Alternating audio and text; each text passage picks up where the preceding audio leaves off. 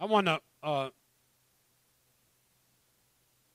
try to give you, it's the new year, the first service in 2018. And, I'm sure some of you have made resolutions and, got some ideas about how to make your life better in the coming year. The older I get, and some of you that are already there, it just seems like it's all this melding into one.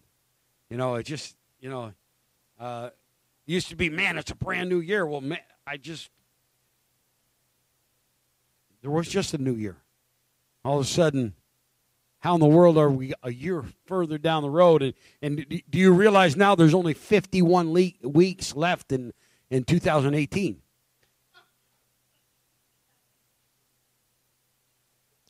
Think about it. And man, it just all of a sudden it's going to be the end of January, and then time just continually, it doesn't stop. But I do, in your hearts and minds, what I want you to realize is I don't care what the season, what the day, what the month is. The mercies of God are new every morning. And you don't have to wait until a new year to make a change in your life. It's every day. And what I've come to understand and realize is that I wake up in the same grace every day, whether I have failed or succeeded. And you need to understand that you're here, and if you're bound by sin, if you've fallen short of the glory of God, like the rest of us, maybe more severe, less severe, it doesn't matter. You wake up in the same grace. And then you get to choose again what you do. And the difference is, if you truly have experienced the new birth, which I would encourage everyone to, be born of the water and spirit. Right? If you've truly been birthed into the kingdom, then, he does not disinherit you. You're his. But you do get to reap what you sow. How many of you have felt that? You get to reap what you sow. And what happens is we learn obedience by reaping things that make us hurt. We want to pray, God, we want to be out of this pain. Right? God, I want to quit suffering. Well, there's some of you are suffering because of your own actions. Right or wrong? Okay. So, and there's some of you that are suffering because what has been sown into your life by others. I'm going to talk about that also. How many want to be free in 2018? Walk with that freedom. I'm going to tell you this morning, that you're focusing on the problem of your life, right?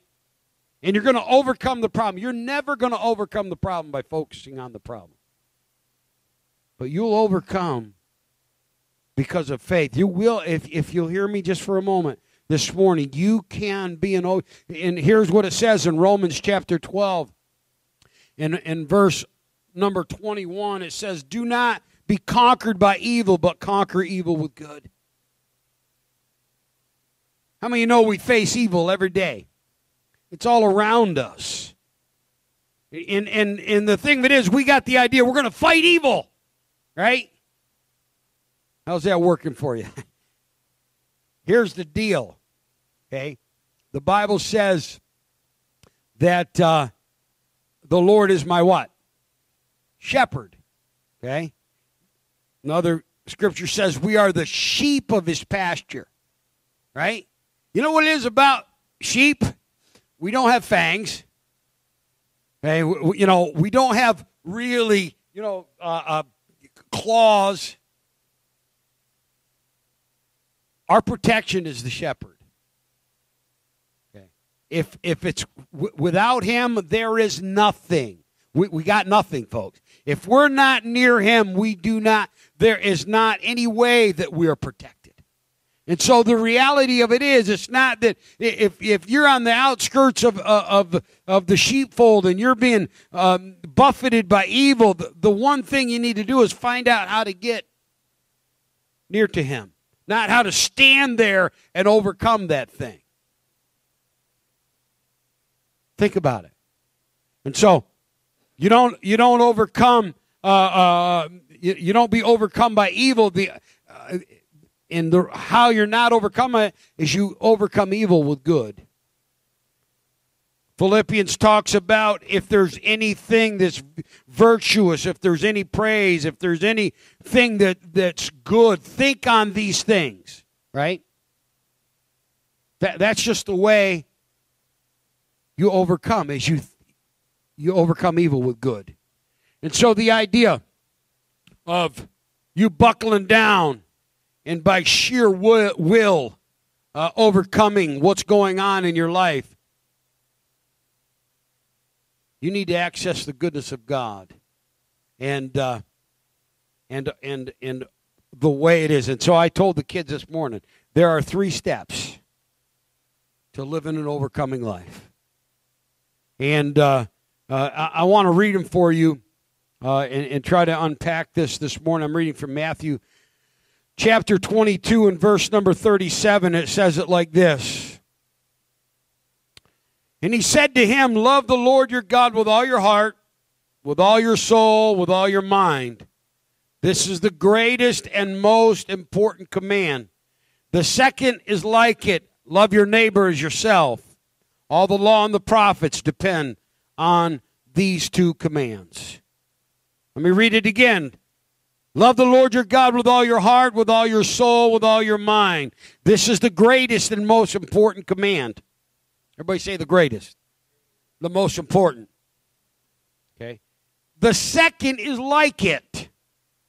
Pretty close. Okay. It's not a distant second. It's pretty close to the first. It says that we are to love your neighbor as yourself. All the law and the prophets depend on these 2 commands. Think about it for a moment. The law, the commandments, were most of them a positive or a negative? Don't do this. Right? Don't steal. Don't kill. Don't commit adultery. Took a while for the first commandment with promise, honor. But the majority of them was this idea is you can't, don't, stop. And when you live your life in that mindset, you're living under a law that you cannot fulfill it. You're not able to. But when you understand what it is, if there is a victory in your life, it's going to be because you're going to love God and you're going to love your neighbor. We want to make it so complicated what it is to live an abundant life. And I'm going to teach things. And man, I mean, there's all kinds of other things that the depth of the Word of God, it's there to understand it. There's some deep spiritual truths, but the reality of it is you can be ignorant. You cannot be very intelligent. And I don't say that putting anybody down. You don't have to have a high IQ. It is very simple to live an overcoming life. You need to love God, and you need to love your neighbor. Everything else in the law hinges on that. What is it to love God? Loving your neighbor and loving God is not this, man, I just feel this sunshine every time I look at my neighbor. Think about it. There's some of you look at your neighbor and it's not sunshine you're feeling. Because the reality of it is we've been sold a bill of goods on what it is to love somebody. It has nothing to do with what you're feeling. It's being unselfish towards somebody. You can either think of yourself or you can think of others. And I was telling the kids up here, it's God, others, and then us. If you can live that reality very simply, if you can put God first and then others next, I don't care whether or not they are worthy of your love. We trade these things, right? But understanding that to love God and loving our neighbor is absolute, the very foundation of us having a life that's abundant. It is not that difficult. When you're facing sin and when you're facing addiction, when you're facing all of that, you got a choice to make. You're either going to be very selfish. Do you realize every time that I sin or you sin, who am I thinking of first? I don't care which one it is, folks. You name it. If you thought of others first, it would cause you to pause. Those of you that steal, who are you thinking of? Well, I don't steal. Well, do you take from work? Do you not give an honest day? Do you find ways that you can get away, not do what you're supposed to be doing there? Well, who are you taking from? Who are you thinking about? Those of you that live a life of immorality. We live in a perverse society that says anything goes, doesn't matter. And what happens is in all of this perversion that's around us, who are they thinking about first? God is the author of our sexuality. Is he not? And for it to be done in the covenant of marriage, young people, in the covenant of marriage, it is because it's based in love. It's a giving, not an act of self-fulfillment or self-pleasure. So where is that? Love God, love others. You that, and I know there's kids here, but you that are involved in pornography. Oh, no, we're not. You that are involved in pornography, listen to me. You wouldn't do that if you took for a moment and considered those that you're taking pleasure in watching, the heartache and hurt in their life. You couldn't do that if you considered others. It's not the depth and the darkness of all of that. Can you imagine the lives that those people that are engaged in that you're taking pleasure in, what put them there? You weren't there when that little girl was abused. It's not about, I got to stop doing that. Consider others. Think about it for a minute. Not just that, but the heartache and hurt that it does in relationship. You name any sin that's out there. Consider those that you're hurting. Consider the heartache, the fruit of your selfishness. The fruit of your selfishness. And how it's affecting others. You realize, I don't care what any one of the commandments, folks. If you would consider and love others better than yourself, you'd stop. So it's not, and I'm sure there are some things that you can medically discern, but I'm going to tell you what, sin is selfishness. And you can have all kinds of medical excuses for addiction, but I'm telling you, at the end of the day, you're making a choice to be selfish. So just call it what it is. Realize it. Quit trying to cover it up with something else. And then, you know what? Realize that you're standing in a place of grace. You're standing in a place of grace. And you can make a choice right now to walk in a different direction. And you can leave it. The great thing about the blood of Jesus, he cleanses us from what? All sin. You don't go back and somehow make it all right. The only thing that makes it right is the cross. And it's the only hope that any one of us have. And so the idea of being an overcomer is living an unselfish life. So here's what happens to us. And let me just say this again. It says in that scripture, it says that we are to love our neighbor as ourselves. So we're putting ourselves on an equal. I gotta love me as much as I love them. And honestly, if you have a very low opinion of yourself, it's tough to love anybody else, right? If you don't understand what it is to be loved, it's tough to love someone. In fact, the only reason that someone can freely give that kind of love and unselfishness is because they live it. They have it given towards them. But what happens is, and here's what it says in Philippians chapter 2 and verse number 1. It says, if there be any encouragement in Christ, if any consolation of love, if any fellowship with the Spirit, if any affection and mercy, fulfill my joy by thinking the same way, having the same love, sharing the same feeling, focusing on one goal.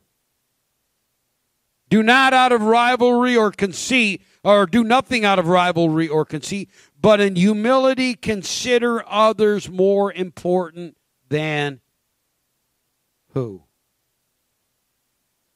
Do you realize how inconsiderate the world is around us? It is absolutely stunning to me how inconsiderate people have become. Where you can be, wherever, and nobody thinks of anybody else but themselves. But that shouldn't be in your life and in my life.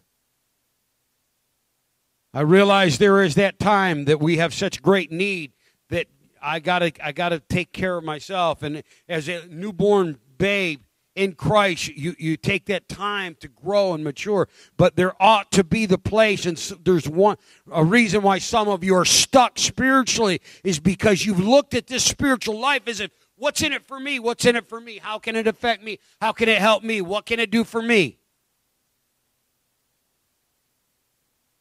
When the reality of it is, he wants you to look on the needs of others because he takes care of us. Because he's a good father. And that as I look on the needs of others and I sow into that field and I do for others, it just comes back to me in so many different ways, and it does. But if you grasp for it and it's all about you, you can be so selfish and inconsiderate. We're going to, in the year to come, there's some prayer that's going to be going on. There's going to be some fasting. Remember when we used to fast? We want to get into some spiritual pursuit, but I'm going to tell you, you can't take everything that's spiritual and make it selfish. There's some of you that are going to fast to do a body cleanse. Oh, yeah? Who's that benefiting? And there's nothing wrong with that. I'm not saying go ahead and do it. But I'm going to tell you, there's that fast that's called of God where there's a sacrifice made because, God, I want to hear your voice. I want to know your will. I want to see a deliverance in somebody else's life. You can make everything that we do to be selfish. But it's a whole different platform when you're looking at the needs of others first. Easy as 1, 2, 3. God first, others second. And myself, God, you take care of me. Because I'm first to you. It's not like I'm not coming in last here. I just don't have to put myself first because I know that you're a good Father, that you take care of me. Another scripture here, as you go through life, what happens in our time, in our day, the things that we fight against. There's an incredible amount of evil that's out there, is there not? Does it seem like it's increased to you over the years? And our access to it, it's right there. It's instant. And so, you try to combat that or to figure out how to live in the hour that we're in. And I want to liken it, and hopefully this becomes a part of your thinking. The Scripture is so powerful. And what Jesus says in a few words is so profound. The parable of the sower is just a few verses, but yet it is so incredibly filled with wisdom and understanding and speaks into our lives continually. And here's how it goes. It says there was a very large gathering, Luke chapter 8. The people were flocking to him from every town. And he said in a parable, a sower went out to sow his seed. And as he was sowing, some fell along the path that was trampled on, and the birds of the sky ate it up. Other seed fell on the rock. When it sprang up, it withered since it lacked moisture. Other seed fell among thorns, and the thorns sprang up with it and choked it. Still other seed fell on good ground, and when it sprang up, it produced a crop 100 times what was sown. And when he said this, he called out, anyone who has ears to hear should listen.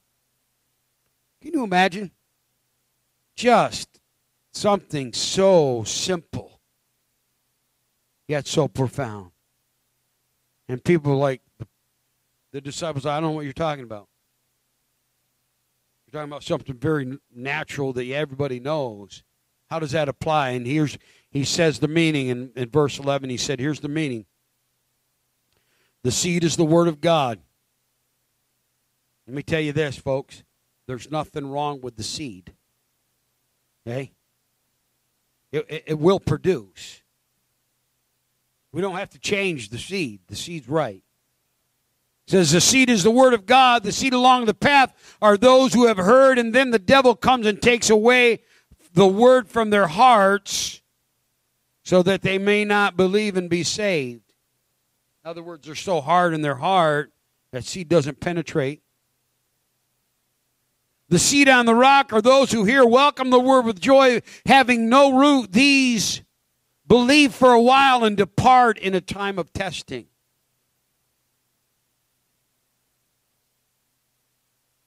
And as for the seed, then this is what I want to talk about, that fell among thorns.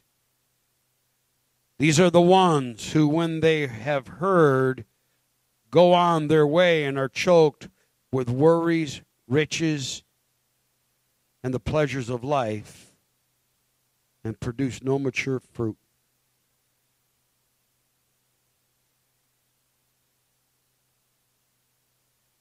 There's seed that fell on good ground. But if there is ever a time when we are in a storm of thorns, I mean a whirlwind, that seed is being sown all around us. And the reality of it is, I don't think that any one of us can prevent it from falling upon our lives. But I'm going to tell you what, if you don't tend it, if you don't take care of it, if you don't take some time to remove the things, we can be swept away by the cares, the pleasures. Some people, there are so many pleasures out there for us in our culture, specifically as Americans. We have every pleasure available. And if that's what we seek, again, God, others, and us, who are we seeking it for? Really, all you have to do is get that in the right order. God, no, me, little bit of God, and if I got anything left over, I'm going to give it to some others. No, I'm going to serve God with all my heart, so it's God and me. I don't care about anybody else. Well, that's not going to get you too far.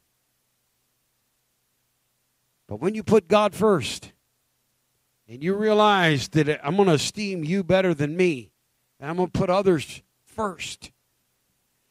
And then, God, I know I'm cared for. I know He does. I know He'll carry my pack. Why? Because He's a good Father. He knows. And again, some here today, you have been not a result of your own actions, but people have sown thorns and thistles into your life, even at a young age. Doesn't mean you're doomed not to produce fruit. Doesn't mean that you're just, well, I'm not going to be as fruitful as somebody else. That doesn't mean that at all. It means some are going to have to get on your knees a little more and pull that stuff up. But don't make excuses for it. Don't make excuses for your bitterness. Don't make excuses for your unforgiveness. We have a responsibility. The seed it's right. It doesn't need to be changed. Find a way to and find the word in your life that will absolutely, it becomes the weed killer. It becomes a thing that will absolutely destroy that. And man, once you clear that, I remember as a kid, man, I wanted to plant a vegetable garden. We had a big dairy farm, and I planted a vegetable garden. We got so busy on the dairy farm, I went back in, August. And I found some vegetables, but it wasn't very fruitful. There was tomatoes in there, but man, oh man, getting to them was crazy. How many of you know God's got a divine purpose for you? He has a very specific, the fruit of your life. But we live in a world that thorns and thistles seems to be. They're just around us. But you do not have to give to them. But it takes exercising yourself to godliness as an effort. But it's a great day to commit to a new exercise routine. And listen to me as we stand.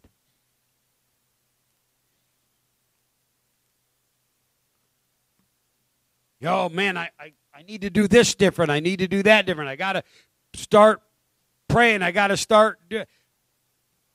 It's easy as 1, 2, 3. God first. Others next. And then put yourself last. If you've got that order mixed up any other way, you know what? You're going to just flounder a little bit. You're going to not be as productive, not be as fruitful. You're going to continue to suffer.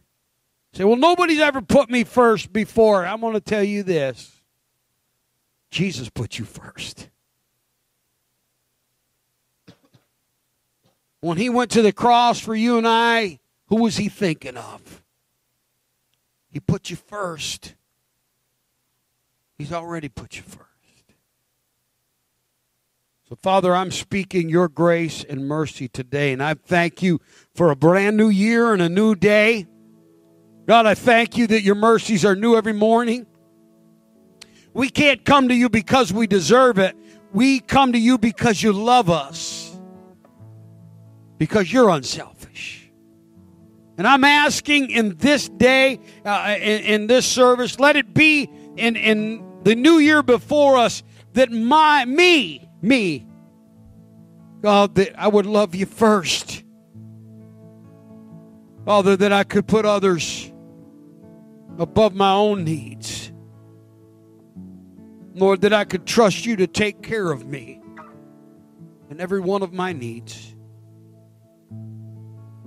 I speak your grace upon your people. Let them understand, God, how you put us first and how we can even stand here today filled with hope and access to grace.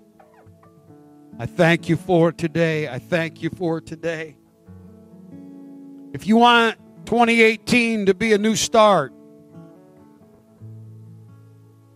come on, man. Give it to God. What you're carrying, you say, Dad, would you take this?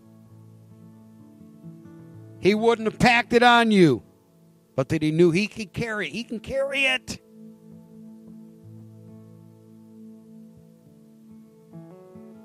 Follow him today. In the name of Jesus. As we sing, I open the altars. I want to pray for you, pray with you. But if you want to make a new start, it's God first. Others. And he'll take care of you. I'm going to open these altars. Would you pray today in Jesus' name?